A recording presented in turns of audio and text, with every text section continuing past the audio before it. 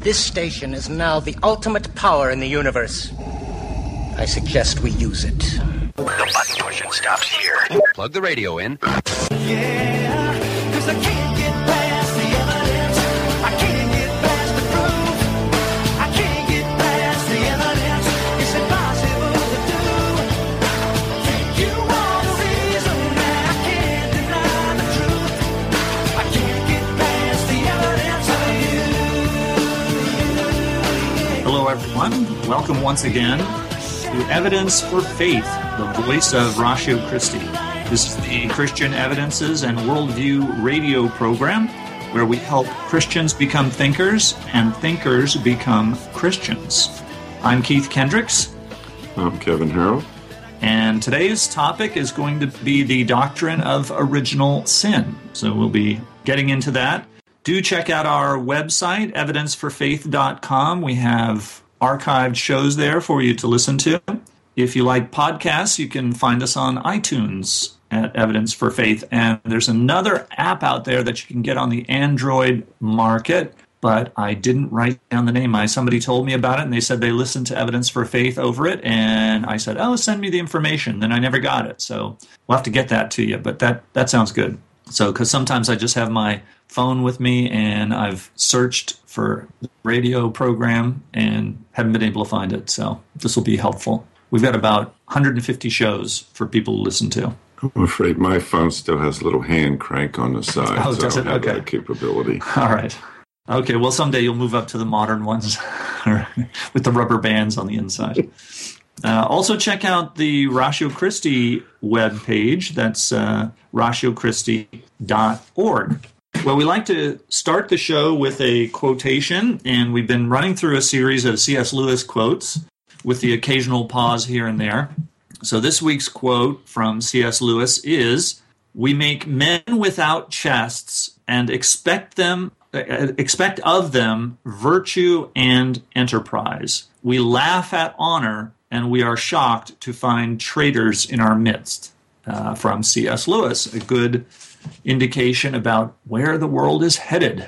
I hope you didn't purposely plan that because of Tuesday's elections, Keith. Oh, no, that's great, though. Yeah, very apropos. And he's talking about the relativism, moral relativism. This quote, I'm pretty certain, was from the book that he wrote, which now the title completely escapes my mind. Too bad. Me too. All right. Okay. Well, you know what? Maybe I can dub it in for podcasting purposes. I'll try that. See, I haven't done that before, but we'll see if we can do that. Well, we got a bunch of news items because we didn't have a show last week due to the hurricane, and the radio station was shut down, but apparently everything is fine there. No real damage there. And even though Kirk Hastings is off today, it's because he's sick, not because of any hurricane-related problems. He was safe at his house, so everything went well. But still a lot of people in the area, in the region with problems, and so a lot of Christians out there helping. Somebody from our church was giving a report about the work that they and friends were doing, and people were saying that we need more people like you out there. Well, you know what? That's what this show is about, is making more people like Brian Sakos and others who are out there, Christians who are donating their time and energy to help others. If you want a better world, you need to become a Christian. And you need to encourage other people to become a Christian. And then there will be more people out there like him. And maybe if someone's listening to the podcast, they might be curious what region that we are in southern New Jersey. So the storm hit our coast, our Atlantic coast, quite severely. Yep. Quite severely. We're right outside of Atlantic City. All right, well, let's see. News item number 1. This came across from Fox News about a study about Lucy, the Australopithecines. So these are the ape-like creatures that are supposed to be progenitors of the human race, and it's been suggested that they were able to walk upright based on the ankle bones and hip bones. But this new study has taken a look at the Australopithecine shoulder bones, and it turns out that they were actually tree dwellers. So they were tree climbers and tree dwellers. So even though they could perhaps temporarily have spent time on their feet, walking on 2 feet, they actually spent most of their time swinging from trees. So that kind of goes along with what I guess the popular belief was, that this was an early hominid, but there was always been a minority of archaeologists who claimed that it was a orangutan. So would that have been considered what they would say would be evidence of a transitory, the transition from ape to human? Is that what Lucy has been purported to its value to be? Yeah, the big deal was that Lucy could walk upright. So even though it's about the size of an orangutan and every other detail of it looks like an orangutan, it's because it was thought that she could walk upright. So they assumed that since she could walk upright, that the Australopithecines spent most of their time walking upright. So, but apparently that's not true. They spent most of their time climbing in trees. All right. Let's see. Well, we've got another item. Why don't you do yours? I have here a piece from off the Reasons to Believe website titled Deadly Radiation in God's Design by Dr. Hugh Henry, a PhD. It's basically an article on radiation and what those implications are concerning God and God's sovereignty. In the August 2012 issue of Scientific America, there was an article, Deadly Rays from Clouds, Thunderstorms Give Out Powerful Blasts of X-rays and Gamma Rays. And as you know, Keith, since I'm a professional pilot, this immediately caught my interest, as in whether I wanted to go to work tomorrow or not. During a thunderstorm, right? And forest thunderstorms, they said that relatively harmless.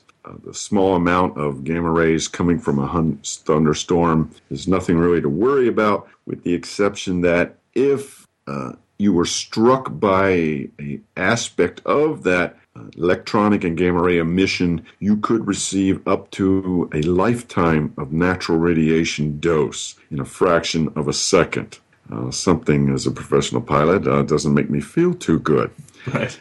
But for our purposes today, this article brings up the question of God's providence. Why would a benevolent God subject us to bombardment by deadly rays and seemingly no benefit to humanity, and even harmful in the smallest degrees? So that was his capstone lead-in to discuss this. And basically, to summarize this article, it basically said, since 1946, it was thought that even smallest levels of radiation were harmful, right, and therefore avoid them. Right. But then the article goes on to say that the structure, the design of the cell, the divine design that he worded, is able to handle small doses and to repair itself at the DNA level. So his contention basically is that this happened due to a divine design, that God in his benevolence foresaw this, and he designed our body structures to handle small levels of radiation. Right. He did lastly say that this does not warrant us, like used to be in the past apparently, to go take uranium baths. Yep. So, but so very interesting. And he reported on many different studies that seem to show that the living cell is able to repair radiation damage. So, in fact, he even seemed to think that it was beneficial in ways because the living cell makes use of the damage that caused by the radiation to actually rearrange the genome, and it'll actually change into different types. So it's as if it's monitoring its environment, and it'll change into the type of organism that it needs to be in that kind of environment. So again, more evidence that the cell and organisms are designed to adapt to their environments, and that they re-engineer themselves in order to become better able to survive under any kind of conditions, including higher than normal doses of radiation. And I wish that my home computers, and all my computers were designed that way. Yeah, absolutely. Because my To computers adapt to, sure. are evidently intently designed, but they can't seem to be able to do what an organic cell can do. That's right. No, far inferior. So then this is from Evolution News and Views. It's an interesting article, and I've heard about it from other places, but I just happened to print this one off. This is about a near-death experience, and for those listeners who might be more interested in further talk about near-death experiences, you can check out some of our podcasts. We did an entire show on some of the more famous and strongly evidenced near-death experiences. So you can look for that. But this one is causing quite a stir because the person that it happened to is a neuroscientist. So this was a near-death experience that happened to Dr. Alexander. Let's see here. I don't see his first name anywhere. But he's from the University of Virginia Medical School, and he's been on the faculty of Harvard Medical School.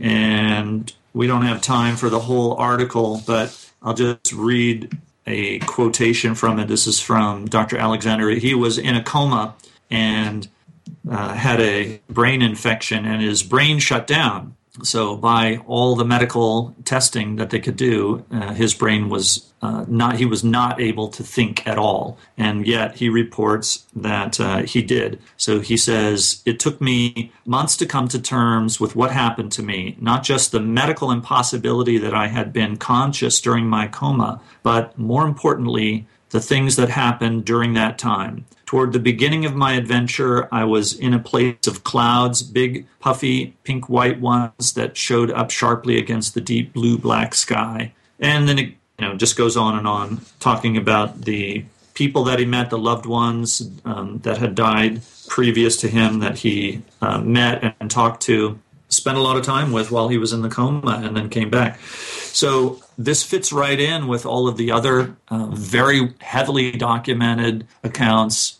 even patients where they have intentionally shut down their brain and actually monitored to make sure that there were no brain waves at all in order to perform surgery on the brain. And still those people reported that they were conscious, and in fact they were in the room listening, and they were able to repeat back conversation and describe things that they could not possibly have known about, and things like that. So lots of reports about near-death experience, and but I thought it was interesting. This article goes on to see what some of the reaction is from some of the intelligentsia, the atheist viewpoint, and some of the leading atheists. Their response is ridicule. So that's their response. Really sad, but Well, they would have to almost ridicule it, because otherwise there is the implication that we are more than just our biological entities, and that there is something that transcends just the organic. Right.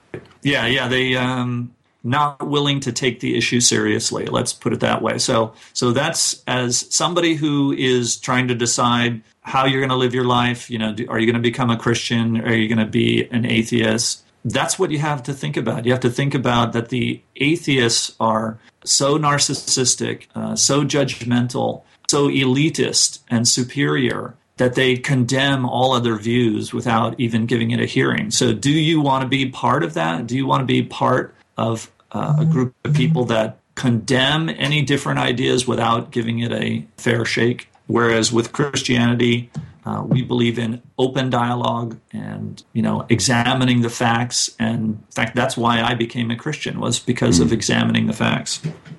Well, let's do our last news item, although I want to remind people that if you're just joining us, you're listening to Evidence for Faith, a ministry of Ratio Christi. I'm Keith Kendricks. I'm Kevin Harrell. And we're going to be talking about the doctrine of original sin, how it fits into the Christian worldview and the role that it plays. If you'd like to discuss that with us, you can call in at 609-398-1020. All right, this last news item, also from Evolution News and Views, is very interesting because it adds more evidence against evolution, that is macroevolution, not microevolution. And in previous shows, we talked about the difficulty that evolutionists have explaining how even a single protein could have come about.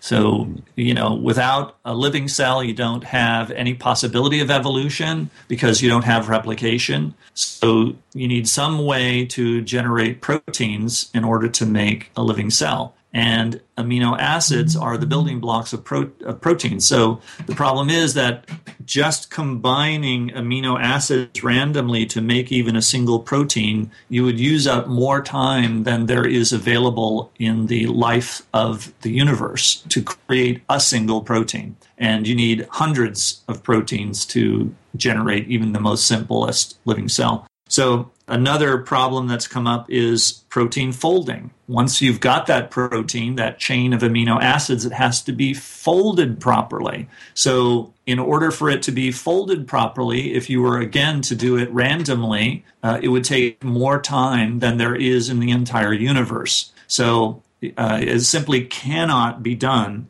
by a random process. And recently, Doug Axe, in his research on microbiology, has shown that you can't even change one type of protein to another type of protein without taking up all the time that exists in the universe. So even getting from one type of protein to another type of protein that looks almost exactly the same, it just takes too long. You just simply can't randomly do it. So this article now adds to that body of data and talks about another realm that is impossible to generate by random processes. So, and again, we're talking about how to get a living thing in the first place. So we're not talking about natural selection because there's no replication to begin with. So, because you're starting before life.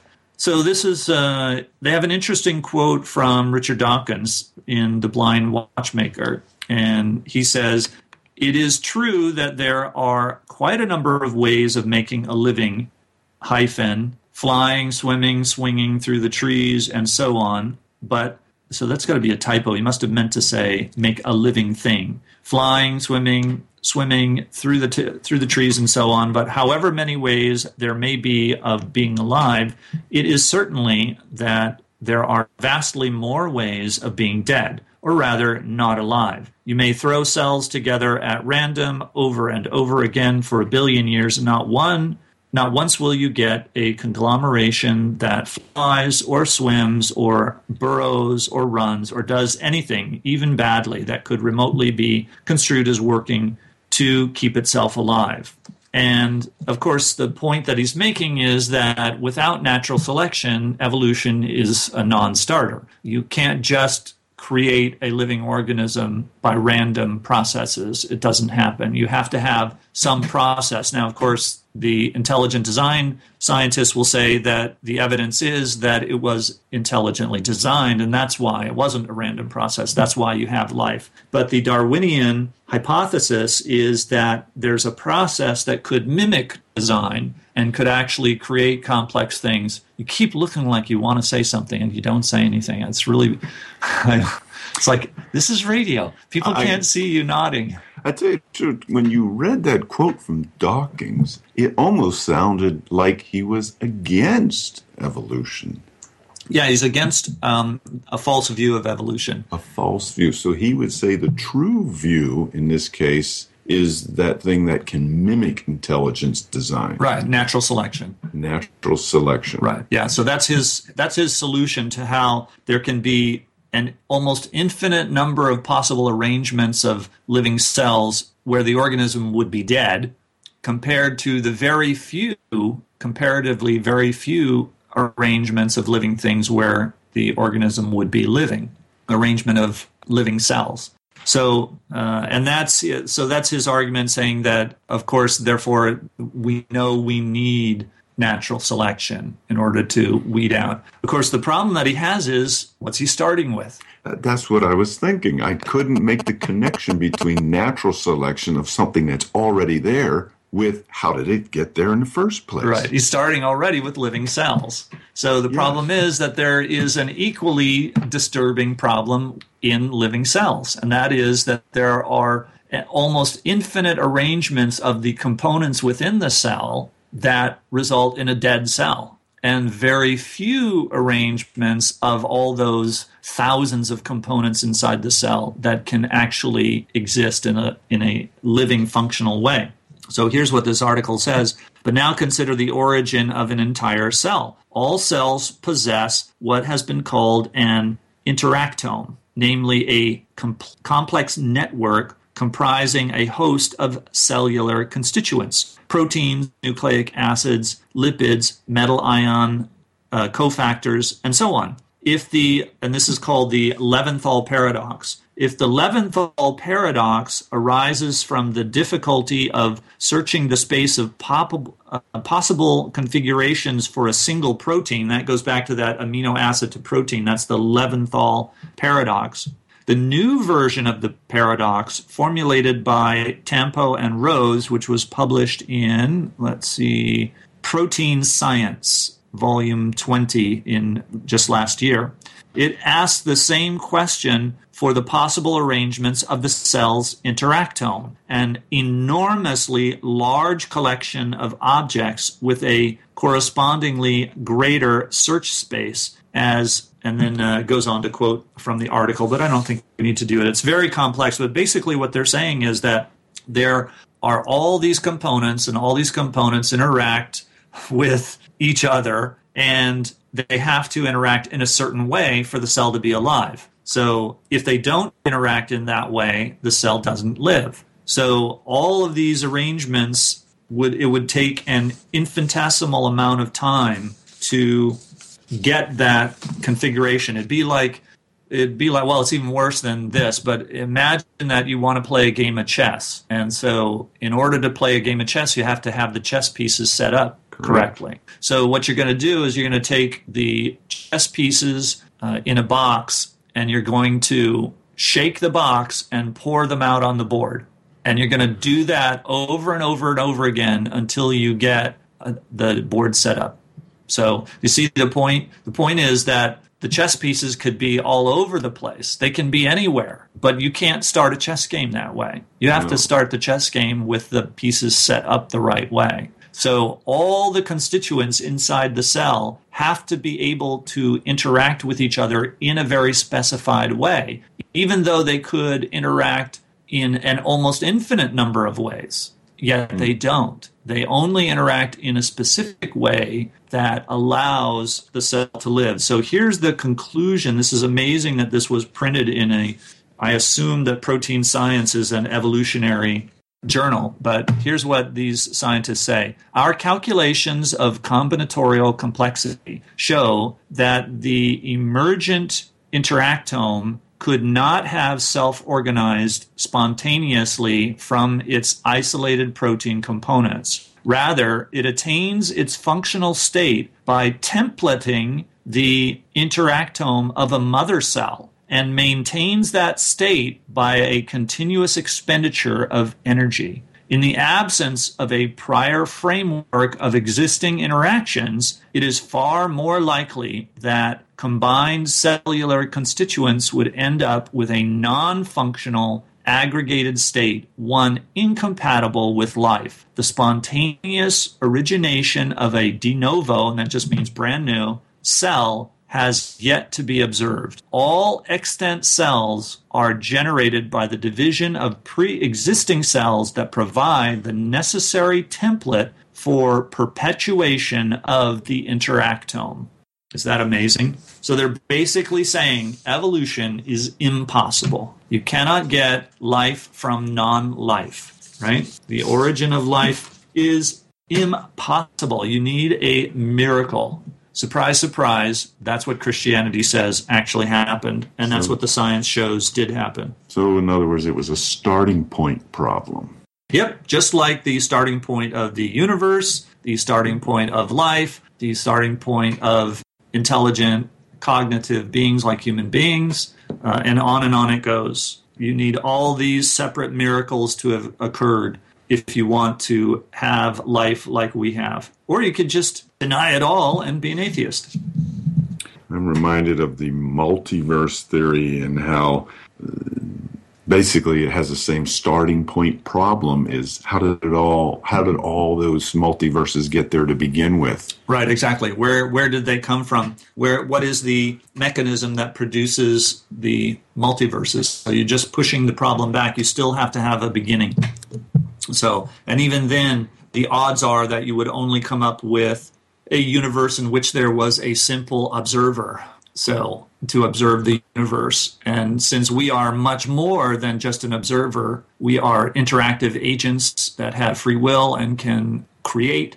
We are way over-engineered to recognize the universe as is. So the multiverse doesn't even, as a solution for the beginning of the universe, it doesn't even solve the problem because right. So we're still way over-engineered. I heard you say the word free will, and I guess that leads into our topic today. Yeah, absolutely, because we are going to be talking about the doctrine of original sin and the fact that God created human beings and gave them free will, and they chose to disobey.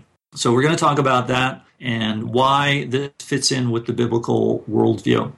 So, people will, a lot of times, I'm sure, Kevin, you've been asked this, do you think that people are generally good or evil? So this is kind of a discussion starter that sometimes happens, and I've had people ask me about this. So what do you think? Are people basically good or evil? How does a Christian answer that? I would ask more questions than what is the context is it being asked? Why is a person asking that question? Because I think their motive reflects it. Because as a theologian, I would have to answer and say people are not basically good. Right. Do we observe people doing good? Yes. Do we observe people doing amazingly good things? Yes.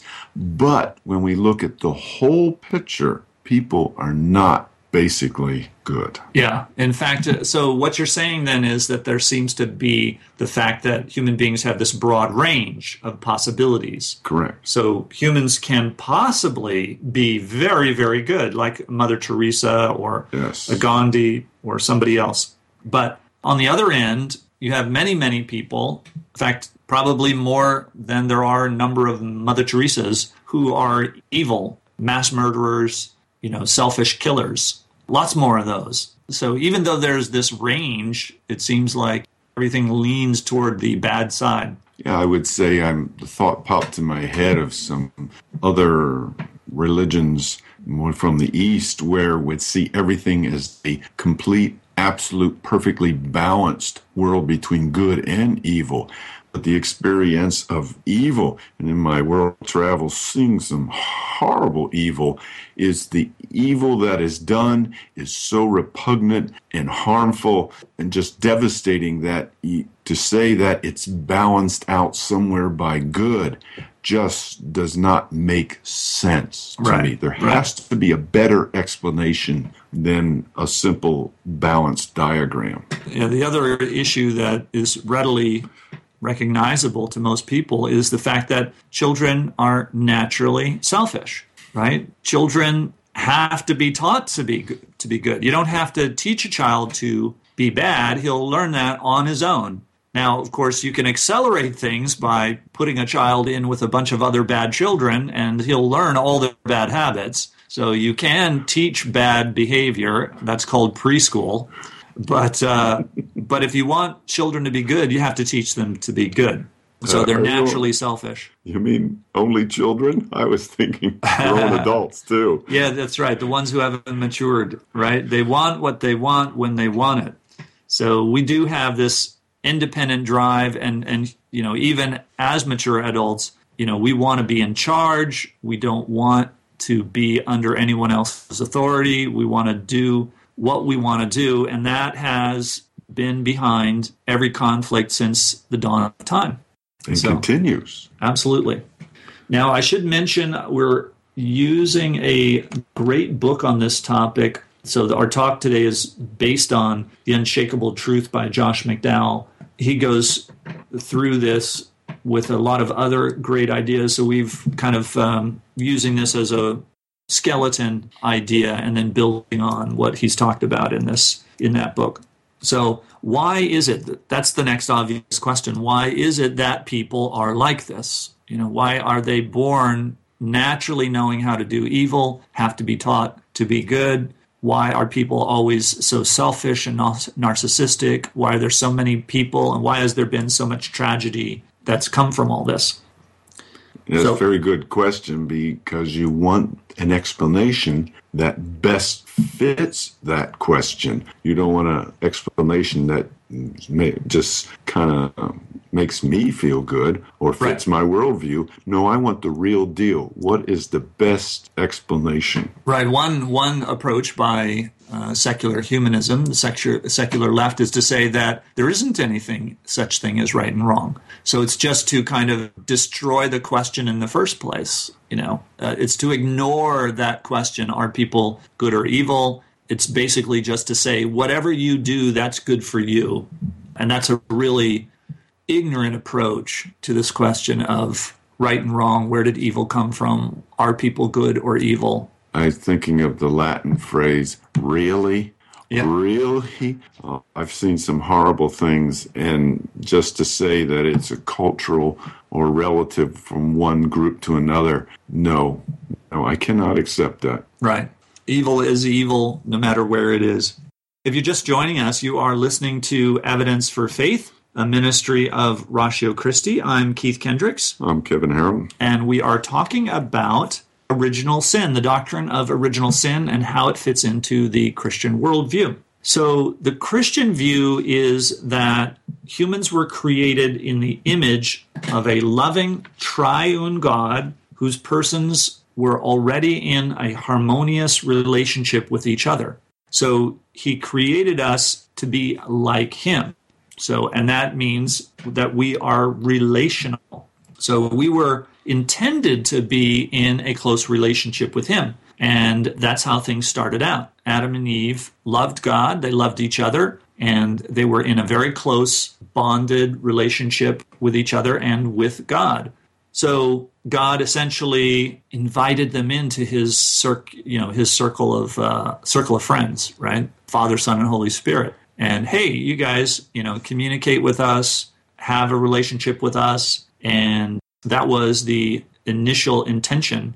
And it still is, really. I mean, God is still a relational being, and he still wants to be in relationship with us. So the problem is that you can ask the question, if Adam and Eve were like God, were they really like God? I mean, were they like God in the sense that they knew good and evil, right? I mean, yes, they were. Or yes, you hear me saying the question. Yes, I hear you saying. Because biblically, we would hold that there's a certain tree, and that would lead into another way of thinking about this. Yeah. Let me look up Genesis 3:22, and I'll give you what happened after the fall, because it gives a little insight into the way Adam and Eve were before the fall. So in chapter 3:22, it says, "Then the Lord God said, Behold, the man has become like one of us in knowing good and evil."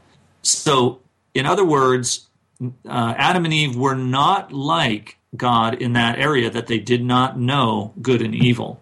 So you have to ask yourself then, how close of a relationship could Adam and Eve in this kind of state of innocence? So they were in this state of innocence, they hadn't done anything wrong, and they really couldn't know about good and evil. So in that sense, could they really then have known God? Right? Could they have intimately known God? I would say no, if you take the whole nature of God. Right. I would think in a marriage, what is the test of a marriage? Is it a test when everything is honky-dory and prosperous? Or is the real test, I can remember my mother suffered from grievous cancer, penetrating cancer, and I am still to this day impressed with the quality of my father's character in supporting her in those bad moments. So you probably think then that your father knew her very well, right? I think their relationship entered a new area, a new aspect, because of what happened, that the destruction of her body. and she was able to know him in a way that she did not know him before. So that's kind of what we're talking about. That's human beings can get to know God in a new way because we now know good and evil. Correct. So, for instance, think about Adam and Eve in the state of innocence. Could they have known that God would die for them? No. Right? I mean, right? Imagine God walking in the garden with Adam and he says, Adam, I love you so much, I would die for you. Right? God, what does die mean? Right. What does die mean? What do you mean you die for me? Right. Why would that happen? Right. Exactly. You would have no idea. Another thing is thinking about God as the sunum bonum, the best of all virtues. Well, humility is a virtue.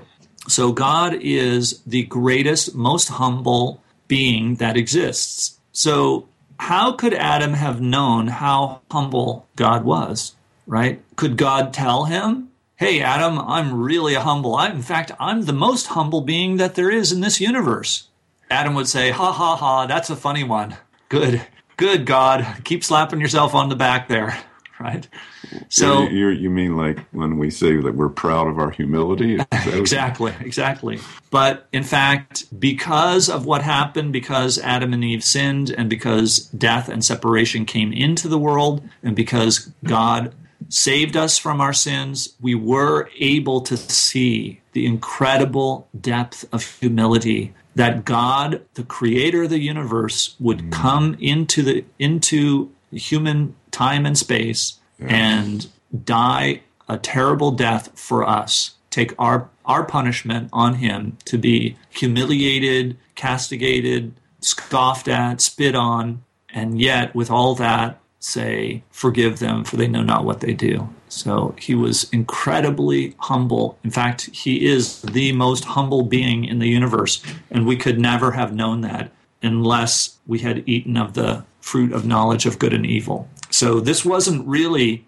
plan A or plan B, Jesus dying on the cross. This was plan A all along. God knew what would happen, and this was part of the plan because the end is so much greater than the end result of, which is from Ephesians, or actually it's Romans 8:29, where it talks about us being, or Jesus being the first among many brothers, that we are to become transformed into the likeness of Christ so that we will be brothers with him in fellowship. So it's that whole idea, again, getting back to that relationship that they had that the Trinity had from the beginning of the universe. So what's gone wrong, though? I mean, now, obviously, we don't see that. God doesn't walk in the garden with us. In fact, there's this concept called epistemic distance, where God seems to be distant. He seems to be not around. Where is he, right? And people have pushed him away. People don't want him in their lives. There's a famous quote from Aldous Huxley, who was an atheist, and talks about he and his atheistic friends, and he talks about what atheism provided for them. And he says, quote, liberation from a certain system of morality. We objected to the morality because it interfered with our sexual freedom. And that is really point in case of what is out there today. I mean, people do not want to be in relationship with God because they want to do what they want to do. They want to behave selfishly. They don't trust God. They don't trust that his rules are really for their best interest and that they will actually prosper better if they follow his rules. They don't believe that, and so they go their own way. There's a quote I have from sociologist Christian Smith, who talks about the typical teenager today in America who believes that God is something like a combination divine butler and cosmic therapist. He is always on call, takes care of any problem that arises professionally, helps his people to feel better about themselves, and does not become too personally involved in the process, close quote. So even the majority of young people who are believers, don't have a real close relationship with God. They just think that he's there to do things for them. And maybe what you're saying, based on what you talked about before, is in part due to a lack of knowledge about God. that they have a very peripheral Absolutely, knowledge. that's a great point. And the less they know him, the less they are able to relate to God. Right. The problem really is free will. God created us like him. He created us with freedom to act, freedom to create, freedom to work, freedom to do all these things. And that also meant the freedom to trust God, right? The freedom to be in relationship. So he didn't try to force his love on us. He could have created humans with no free will, but he made us like he was, free to choose. And God doesn't force that relationship on us. He doesn't force his love on us. He's devoid of any kind of self-serving power plays, any kind of coercion. And that's why it appears that there is this epistemic distance. It appears that God is taking a hands-off approach to things, and he is. He is taking a hands-off approach. He gives us just enough information to know that he exists and to seek him, and he will reward us if we seek him, but not too much information so that if you don't want him, if you don't want to be in relationship with God, you want to go your own way, you want to seek pleasure, you want to serve yourself, he will let you do that. So he stays just far enough away that you can choose to be evil if you want to. And that before the show, Kevin, we were talking about that description of the example called the sheriff in the saloon. Yeah. You know, when the sheriff's in the saloon, nothing happens. It's only when the sheriff leaves that the bad guys cause trouble. So for any kind of a world where things actually happen, God has to do this. He has to step away so that people can actually be free the way he made them. So on the other hand, you know, they had the choice to believe that God was acting unselfishly and had their best interests at heart. So we could be like God is. We could have been other focused. So Adam and Eve, at the time that they were tempted, they could have been other focused. They could have thought, what would God think about this? Or why did God tell me not to do this? But instead, they were selfish. They decided to go their own way. So that broke the trust. And that's what has happened. That's what Christianity teaches. They demonstrated that they did not trust God, and they broke the relationship. So they were essentially, they unplugged themselves. They removed themselves from God. They unplugged themselves from the true source of love, from the true source of life itself. We know that the Bible tells us that God is love, joy, peace, goodness. He's everything that's needed to bring pure happiness and joy. So if they had only stayed in relationship with him, they would have had happiness and joy in their state of innocence, but they chose to break that relationship, and so they pulled themselves away. But in a sense, they also pushed God away. Right? God had already made them the sovereigns of the universe. He had made them kings over their domain. And so their act of breaking relationship essentially pushed them out of the house. It's like when a couple breaks up, you know, the owner of the house gets to keep the house and the other person has to leave. So God had to leave. So that choice ruined their relationship with God and pushed him away from them. So the result was that source of life, that source of goodness, became more distant from the universe, and the universe suffered entropy. The universe suffered death. Every plant, every animal, every human born since has become subject to pain, disease, decay, sorrow, and death. For those who'd like to look it up, you can look up Romans 8:20 through 22, Romans 5, verse 12, and the beginning part of Romans 6, verse 23. And I guess it is important to say, you talk about relationship, you talk about free will and choice, and that it's the degree of consequence, just related to my humanness.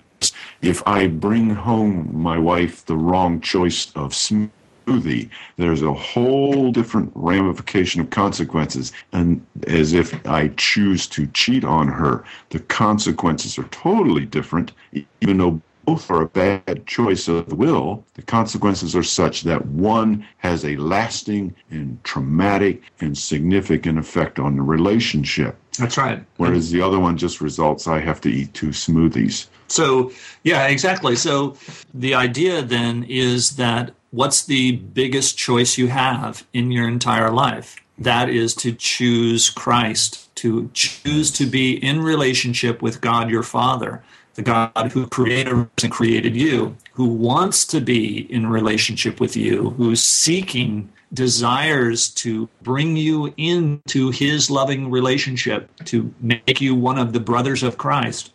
And so that one choice, being the most important thing you could choose, has the most ramifications, has the most problems if you choose wrongly.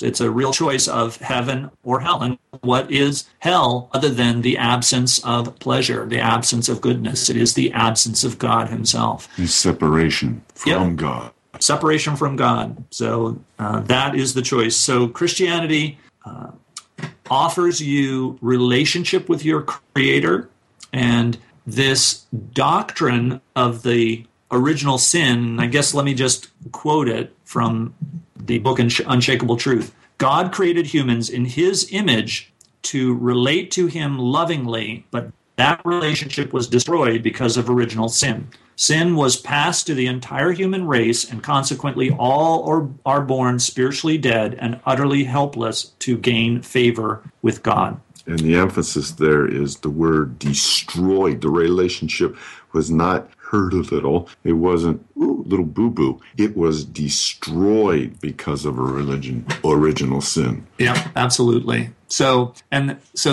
this doctrine, one of the foundational doctrines of Christianity, it's a great way of showing how superior the Christian worldview is to other religions, other worldviews that don't have this doctrine. They seem at a loss to understand why it is that human beings can be, on the one hand, good like Mother Teresa, and on the other hand, evil like Hitler, and that both these extremes can come out of human beings. And yet, we see it perfectly explained in the Christian worldview. So the Christian worldview says that as a result of sin and death, the universe is in a state of increasing entropy, moving from order to disorder. There is no macroevolution. Everything is actually getting worse. Everything is dying, and duty can permanently reverse the inevitable doom. That means there's no utopia. You can't create a human utopia because humans are fallen. So it also shows us that sin has consequences. What you do matters. Yes. Right? If you sin, it matters. Yes. And if you choose life, God says he puts before you life or death. Choose life. So that's our doctrine of original sin. You've been listening to Evidence for Faith. I'm Keith Kendricks. I'm Kevin Harold. And if you'd like to send comments or questions, you can send them to email at evidenceforfaith.com. Please join us again next week for more reasons to believe, and always remember that the best reason for being a Christian is because it's true. That